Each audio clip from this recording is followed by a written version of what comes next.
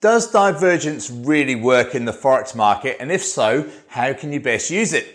Let's talk about that and more right now.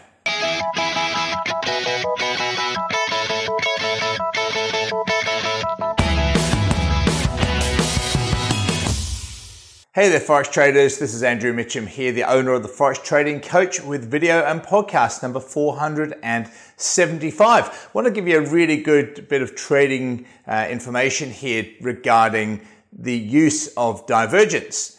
And you'd know that if you've been following me for any length of time, I use predominantly candle patterns. I look at price action, I look at support and resistance levels and strength and weakness on the charts, as that to me is the most important information. However, there is one indicator that I use of the more traditional lagging indicators, and that is the stochastic indicator. And I use that in a few ways. It helps me to determine if the price is overbought or oversold. And what that means is if the price is going up and up and up, and it's then overbought, if I were to see a reversal pattern, that means that it's in quite a high probability part of the chart that the price cannot keep going up forever, and therefore it's likely to then pull back and I can take a potential sell position. But I also use the stochastics to help me with divergence. Now there are two types of divergence. There's regular or standard divergence, and there is what we call hidden divergence. Now, in basic terms, divergence is when, let's say, the indicator is going one way, but in reality, the price is going the other.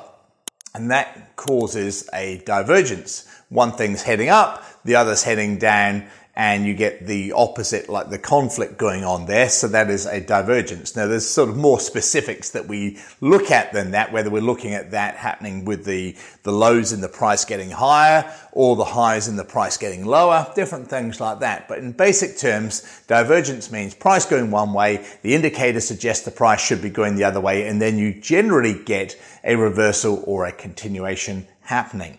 So it's a really good early warning system for you as well. So two ways of trading it for me, reversals, that is when you get regular divergence with the price coming off the bottom or the upper Bollinger Band area. So in other words, the price is either oversold if it's at the bottom Bollinger Band or overbought if it's at the upper Bollinger Band, and stochastics are either low below the 20 or high above the 80 level. And if you get that showing, then you have yourself a high probability chance of a reversal trade. Now, of course, you cannot just say, here's a positive divergence signal, the market's oversold, the price is going to go up. It's not as simple as that. You still need the candle pattern, and you still need it to come off the right price level.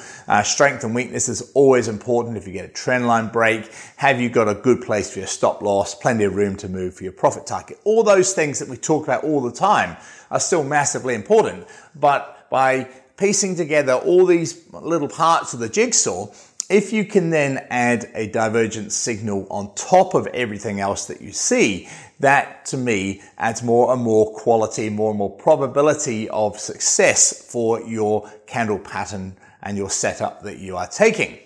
So I really like reversal patterns and standard divergence, but I love continuation patterns with hidden divergence.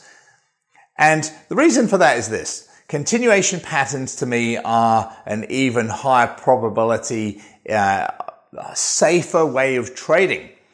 And what we're looking for in basic terms is this. Let's say that the price has been moving up and it's come off the bottom Bollinger Band back towards the middle Bollinger Band. And then we get a hidden divergence signal. Let me get that right. We get a hidden divergence signal off the middle Bollinger Band, and we then get the candle pattern looking like it's heading down again. So it's come up to the middle Bollinger Band, and then we are then looking at trading it again. So in other words, downtrend, pull back, looking for the downtrend to continue. That continuation pattern is by far a safer pattern than looking for a big downtrend and then looking to pick the bottom and looking for that reversal. Reversals look really cool on your charts. If you can pick them, they're really good, but they are slightly higher risk. A continuation pattern means you're trading with the main trend, but after a pullback has already happened. And so that becomes a safer pattern. So two different ways of using divergence: regular divergence off the upper or lower Bollinger Bands looking for reversal trades, hidden divergence, in my opinion, a far better, safer way of trading after a pullback to the middle Bollinger Band and then looking at riding the main trend again. Have a look at those on your chart. If you'd like more information about that, then jump onto one of my webinars that I hold for new traders or experienced traders, or just jump on to the full coaching program where we can teach you properly everything that we look for. And if you're looking for a broker to choose for a demo account to get you started, or you're ready to go to a live account, my pick is always Blueberry Markets. They have a fantastic MT4 and MT5 trading platform available. Fantastic group of people. They also have a really good client portal where you can log in and you can trade, change funds between accounts. You can open new accounts, withdraw funds, really, really quick fund withdrawal as well. So have a look at Blueberry Markets. They're based in Australia and they're really, really fantastic brokerage. I'll put a link to them on this video and podcast as well for you to check at Blueberry Markets and my 5-star coaching program. So once again, this is Andrew Mitchum here at the Forex Trading Coach.